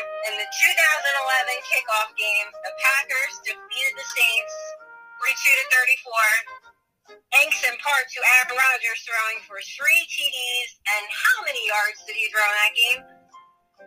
Oh, wow. I do remember the game very well. I had a lot of Packers fans taunting me. I watched it. I was in the Navy at the time. Watched it on a rooftop, and I was like basically the only Saints fan there. He had an excellent game. So I'm going to go with 334 yards. Jay, you want to try to steal? Yeah, I just think it was a little bit more, so I'm almost going to $1 him over here, and I'm going to say 355. 312. 312. Oh, okay. Okay. 312. So yeah, I remember him coaching us that game. I knew our defense wasn't going to be good from that point forward on that one. All right, so it's 1-1 so far. Yep. 1-1. All right, Jay, here we go. The Cowboys own the best winning percentage on kickoff weekend in the NFC. What is their record? So the Cowboys own the best winning percentage on on week 1 is what you're saying? On kickoff weekends. Oh, on kickoff weekends. And the last part of the question, I'm sorry. What is their record? On kickoff weekends, what is like forever? Like their whole career? Mm-hmm. Wow, that's a tough one.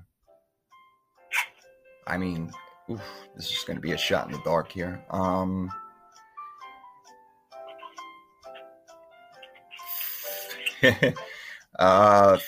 35 and 33. Damien, want to try to steal? He's not far off. I'm going to go, you said 35 and 33.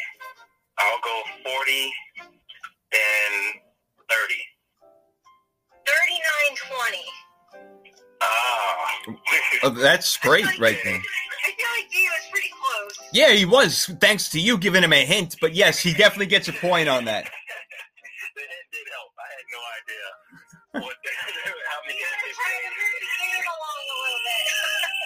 Yeah, no, that was a very tough question because I have no idea how many, like, off the top of my head, I have no idea how many years Dallas has been in the league. So it was tough.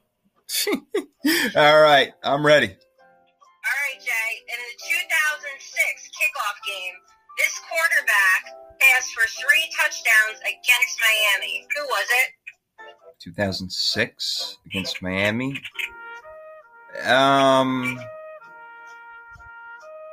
Wow, 2006.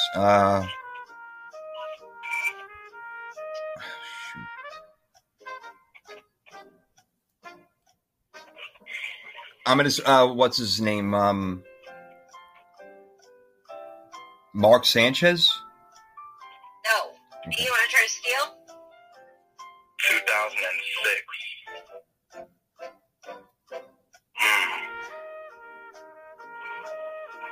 Yes, Miami. Mm-hmm. Was it Chad Pennington? No, it was Charlie Batch, Pittsburgh. All right.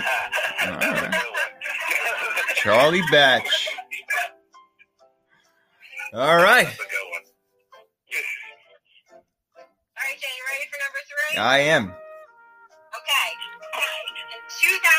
In the 2004 kickoff game, this kicker converted a game-winning 50-yard field goal to lift his team to victory against the Jets. Who was that kicker?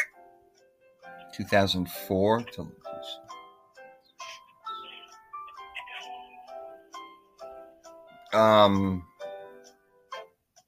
Jason Elam. Oh. Do you want to try to steal? I'm going to go with Adam Vinatieri.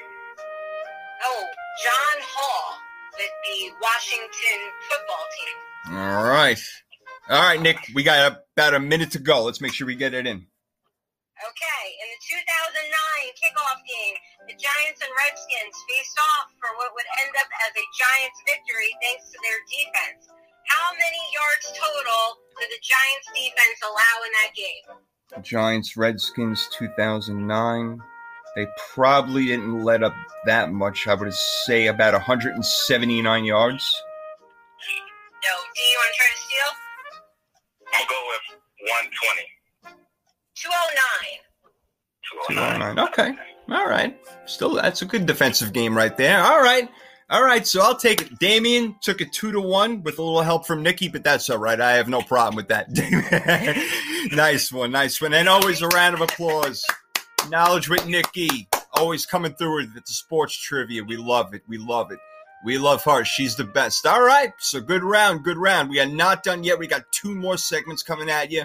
We got fantasy drafts of the week and name that player. Oh, I know you guys are going to love this. Hang around 30 seconds. We'll be back. 3rd and 3.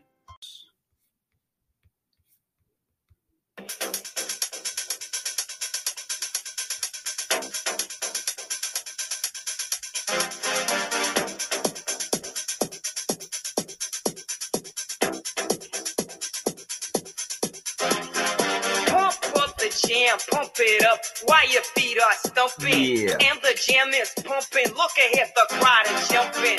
Pump pump it up a little more, get the party going on the dance. If you can't get the party going on the dance floor right now with a song like that, then you can't boogie. You need to get out the club, way out of here, and go find something where you could do like a little two-step, and that's about it, man, because you got to get on the floor and freaking boogie with this sort of stuff.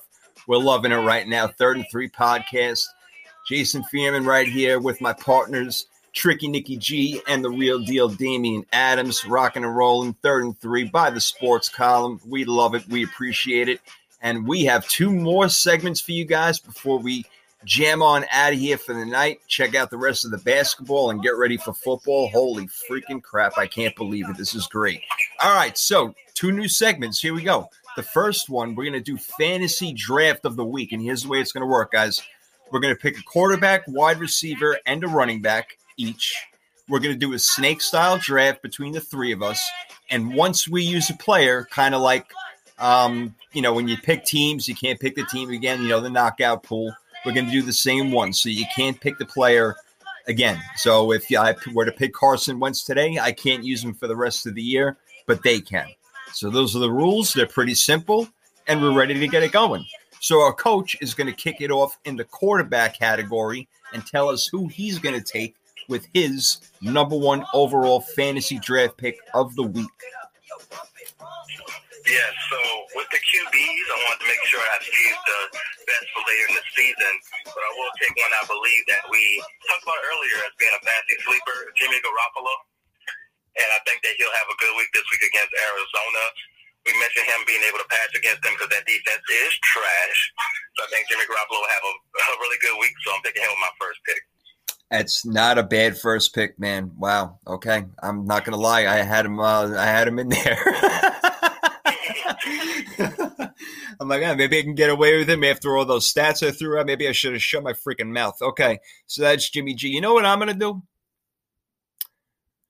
Oh, this is going to be a little tough because of the weather there and then this and then that. But you know what? I did say Carson Wentz, and I'm actually going to convince myself it's week 1. So I'm assuming he's healthy, even though I already know he's got something going on. I'm not sure which body part is hurt right now, but I'm going to take Carson Wentz for my quarterback, who I cannot use again after this week against Washington.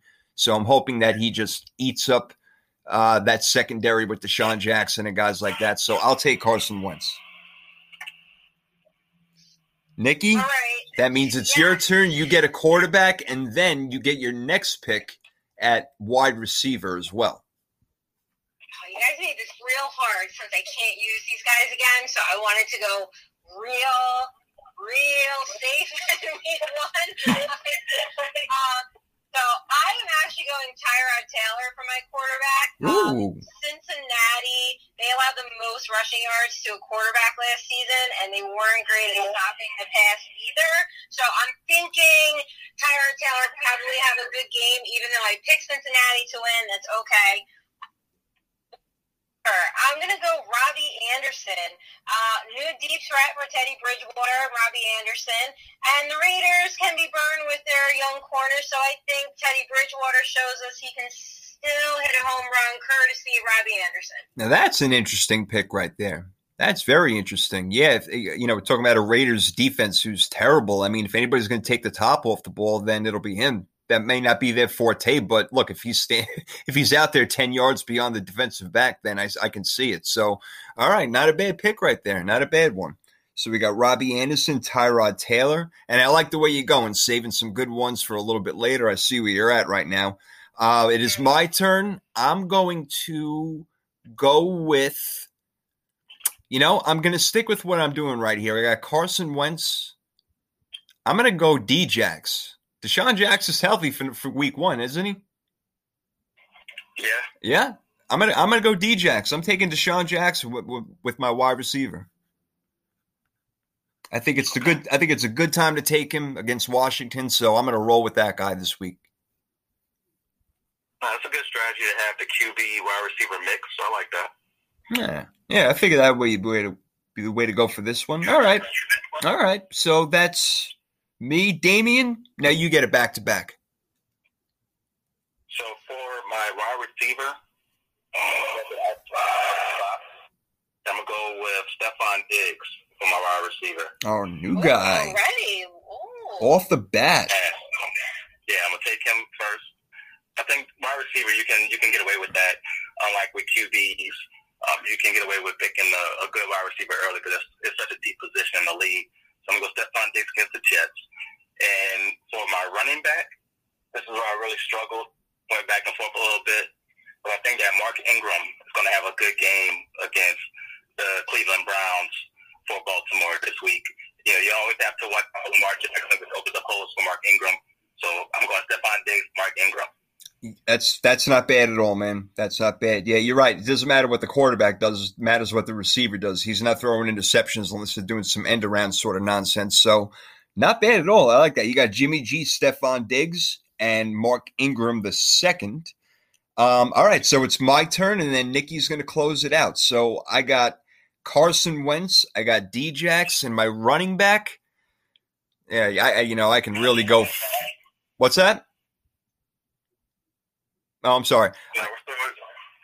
I thought I can go full run. I was thinking about going full running back with this team, but I'm not. I'm going to go with Joe Mixon against that Charger defense. I think that they're going to rely on him a lot, obviously, in the first game with Burrow just trying to get his legs under him.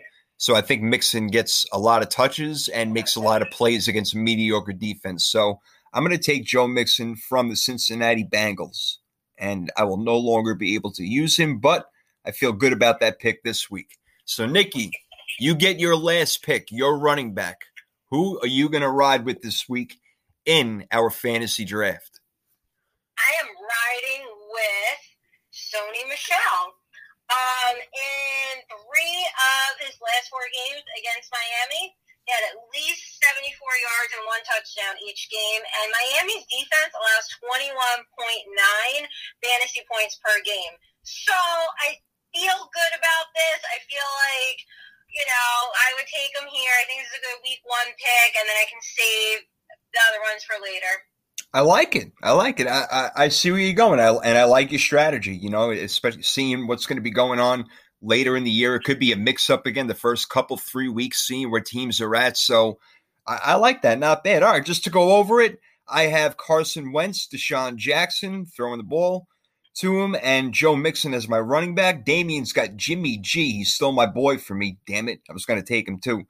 Then you got Stephon Diggs in his first game in Buffalo, and Mark Ingram, obviously, a staple in that Baltimore backfield. Nikki went off a little bit, where we didn't think she was going to go, but I actually really like the picks, and they make a lot of sense. Tyrod Taylor against the Bengals. He should have a nice, solid game. Robbie Anderson can take the top off the ball against a bad Raiders defense. And Sony Michel, we know they're going to be running the ball, especially in week 1, as Cam also gets acclimated to his new team. So not bad picks all around. All right, I'm liking what I'm seeing. So we can't use these guys again. We'll see how many fantasy points they accumulate. We'll check it out at the end of the week and let you know on the show next time who actually won. So, all right, not bad. Our first one. There's a few more sleepers out there. Maybe we'll get a chance to go over a couple, but I definitely want to get into the next segment. And I don't know how – look. Again, non-rehearsed. I don't know how hard this is going to be. I don't know how easy it's going to be. I don't know if it's going to be mediocre. But we're going with Name That Player. All right? Name That Player. So we're going to give a few clues as to who this player may be. And each opponent, if you want to call it that. So if I go first and I ask the question, Nikki will give her answer. Damien will give his answer without me saying a word, or even implementing anything like you're close on something, and go ahead. I'm just totally messing with you. Now I can't help it. Now I'm just messing with you. So we'll see if either one of them get it right, and then I'll reveal the answer at the end. So you guys ready for the first one? Yes, sir. Okay, here we go. Let's listen. She's like, nope. All right, listen carefully, and I'll repeat it as much as you want. Name that player. Many say I'm the best running back of all time. However, I never rushed for 2,000 yards in a season, nor did I win Rookie of the Year. I did play in the Super Bowl. I played for only one team in my entire career. Who am I? And I'll say it again while you're thinking.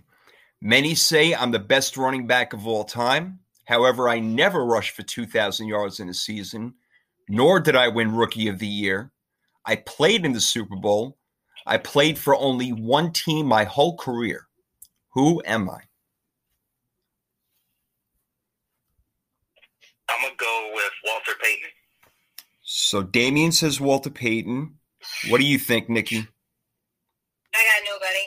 I'm telling you, I'm going to be terrible at this game. You don't want to throw one out there? You want to give a shot? No. All right, then you know what? Ding-a-da-ding-ding-ding. You got it right, brother. Walter Payton is the correct answer. Yay. Way to go, D. Way to go. Excellent job, my friend. Excellent. I like it. I like it. Do I have another one? Do you guys have one? I do. Ooh. All right. Nikki, you want to go for it? Sure. All right. Okay. Keeping with my kickoff theme. Okay. I played in the 2012 kickoff game. I threw for 3 touchdowns. I also threw for 307 yards. My team defeated the reigning champs. 2 of my touchdowns were to Kevin Ogletree. Who am I? Oh, Okay. that's a tough one. Oh, I'm trying to write it all down. Okay. So, Nikki, one more time, if you don't mind. I played in the 2012 kickoff game. I threw for 3 touchdowns. I also threw for 307 yards. My team defeated the reigning champs in that game. 2 of my touchdowns were to Kevin Ogletree. Who am I?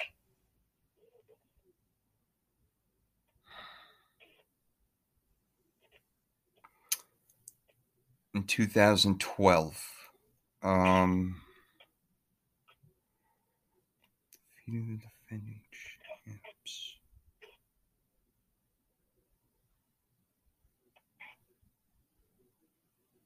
Mine may be way out of the box over here, but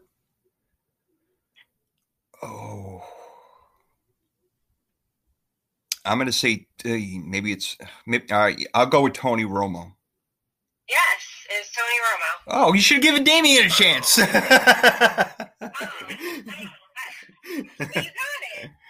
That's true. I did. I guess I got it. because I had no idea anyway. Good question, Nikki. Wow. All right. I had to really think about that one. Good question. Yeah, that's a good one. Good one. Oh, wow. All right. So I asked one. Nikki asked one, and we both got it so far. Very good. All right. Cool. Damien, do you got one too? Yes. So, all right. I am a running back who was a second-round pick in the 1997 NFL Draft. I made the Pro Bowl 4 times, but during my career, I struggled in the orange and black before winning in the red, white, and blue. Who am I? Ooh. I think I know. What was the year? 1997?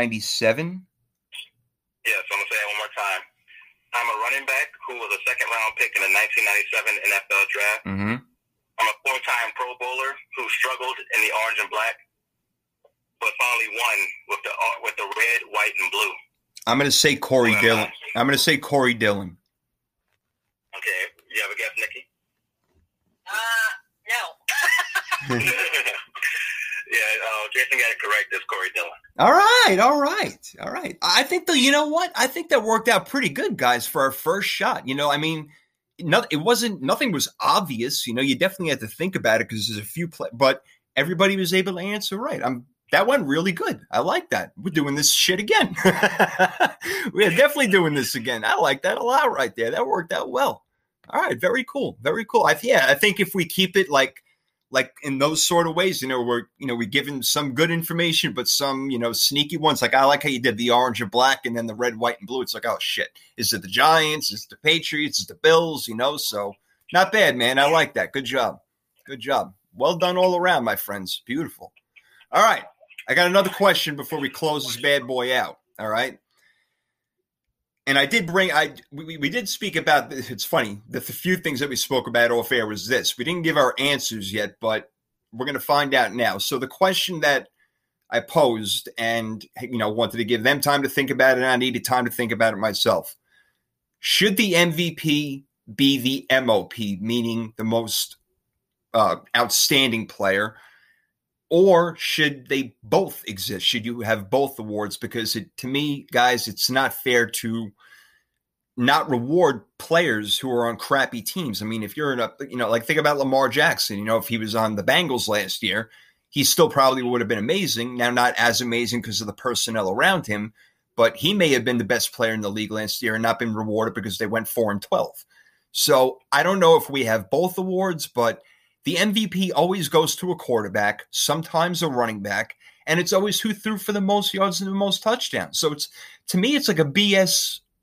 I don't want to say it's a BS honor. I apologize. I don't mean it like that. Anybody who's won the MVP has deserved it. But, Damian, don't you think that's basically where it goes? Unless a running back runs for 2,000 yards, the best quarterback with the best numbers is going to win the MVP, and he may not be the most outstanding player in the league. No, that's very true. Like, quarterback definitely has the edge when it comes to most valuable, and they are the most valuable position on a football team. You're right. Right, and like you said, you have those rare years where you have Adrian Peterson carrying the Vikings to the playoffs with Christian Ponder at quarterback. But it's going to be very rare when you have a running back carry a team like that and just outright deserve the MVP award. So I do think there should be a most outstanding player because, like you mentioned, you could be on a very bad team but just be doing your thing, and your team just – and football is the ultimate team sport. So if one player carrying the team is very rare, very, very rare. Mm-hmm. So you could have a player who's having just the best year possible. Like, you can have a running back run for 2,000 yards if you got a bad team, right? Because if the defense sucks, him running for 2,000 yards is only going to get you 8-8. Right. So he should be the most outstanding player, even though he won't be as valuable as a guy who's on a quarterback on a 13-3 team. So I definitely agree with you on that standpoint. So I do think we should have the most outstanding player and the most valuable player, because valuable can be turned in so many different ways. So I think that you should have that also most outstanding player award. Yeah, that's true. And you know what? To me, Lamar Jackson would have won both last year. Lamar Jackson would have won both because he was the most valuable player to his team and he was the most outstanding player on the field. But again, like you said, sometimes it doesn't always work out that way. And Nikki, maybe people will rebuttal and say, well, you have the offensive MVP award, but it's really not the same prestige as winning an MVP or being recognized as the only MOP, if we're going to call it that. So again, that's why I just feel like a lot of players just get shunned out. Like maybe Christian McCaffrey didn't even have a chance last year with the amazing numbers that he put up because he was on a crappy team, Nikki. Yeah, no, the MOP award. The MOP award, exactly. Who mopped up the best? Award. Who cleaned the field? It feels like, you need something for like the award for everybody that's not a quarterback, right? With the rarity, like you said, of a running back actually carrying the team. So why not give somebody else the recognition? Like, just because you can have an outstanding year, but you have to be penalized because you're on a crap team. Like, no, that would be nice if there was some recognition for them. I would think so. And I know they give out their awards, and there are a lot more on whether it's the NFL Network or the ESPYs or whatever you want to call it, but. Yeah, just some players need to be recognized a little more. There's a lot of football players and a lot of great ones, and not everybody gets the accolades. I understand that. There's only one Super Bowl winner, so I get the whole thing. I really do. But this has been another absolutely awesome show. I like Name That Player a lot. We're definitely getting that in there like every time if we possibly could. We're certainly going to be going over every game every week. We're going to do our high five as we did today. We'll throw out some random stuff at you guys. We'll do our fantasy drafts and keep track of that. We're also keeping track of our records all year and, who's going to make it to the playoffs. So somebody's going to be paying up and somebody's going to be getting rich on this show toward the end of the year. And we'll find out who that's going to be. But until then, we have so much action, 17 weeks of regular season, then the playoffs. Holy Moses. We're going to be with you guys. We're not going anywhere. This is the 3rd and 3 podcast, Nikki. This is the 3rd and 3 podcast, Damian. This is what we do. We love our football. We love our people. We love our pop culture. And we're here for them and we're here for us because we have a great time, guys. As always. Nothing better. Definitely, that's what we do. That's what, what? Even when I'm busy and I'm like, damn, I got the podcast, got to hurry up to this. I'm like, you know what? I don't care. I just can't wait to sit down and talk to these guys. It's like a regular freaking conversation. So I love it every time. And I was on with Josh McKinney the other day, and he asked about how we came about. And it was just like magic. It just happened. We did separate shows all together, and all of a sudden this just amazing trifecta of football and pop culture and crazy, tricky Nikki G came about. I love it. Yeah, you can't fake chemistry, right? It was one thing I hear when people do actually send feedback, which is very sweet and very nice, is that the chemistry is great. And I hear that a lot. And that you cannot fake. And, I love coming on here and being with you guys once a week. So I appreciate you guys. And I am looking forward to kicking some butt in our picks this year. Oh, yeah. Well, we'll see. We'll see. I can't wait. A lot of side betting going on over here, Damien, but it's going to be an awesome year. Can't wait for it. Let's pray for health for these guys, for everybody. And, let's see if the NFL, also steps up and starts doing some of the right things. Just to close it out, I heard that they were going to end racism in all the end zones this year. And I think there was something else they were going to put in all the end zones along with the team's logo and stuff. So hopefully they do things in that direction. We'll have that discussion another time as the year goes on. But as for now, 3rd and 3 podcast had a blast over here. Week 1 action. We told you who's going to win. So you got to either listen over here or listen over there. But keep listening, guys. And we want to keep talking. We appreciate all the feedback. Hit us up at 3rd and 3 podcast. That's where our show's at. I know we're getting a couple of guests together. We'll get a few more.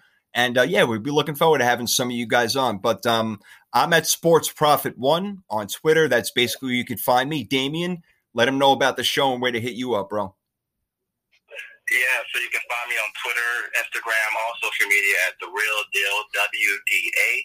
And my show, The Real Deal with Damian Adams, is available on all platforms.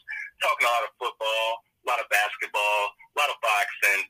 We get it all done on there, and I've had Jason and Nikki on the last 2 episodes. So go ahead and catch me on those, because those are great episodes, and you'll be, more than ready for the 3rd and 3 podcast. So catch me on The Real Deal with Damian Adams on all platforms. Yeah, even with that, Nikki and I were so happy to be on the show. But even when you do your own thing, man, it's an excellent show, and it's entertaining. Love the music, love everything. So keep doing what you're doing, bro. And Nikki, there's no way that Damien and I could do this without you. I can't say it enough.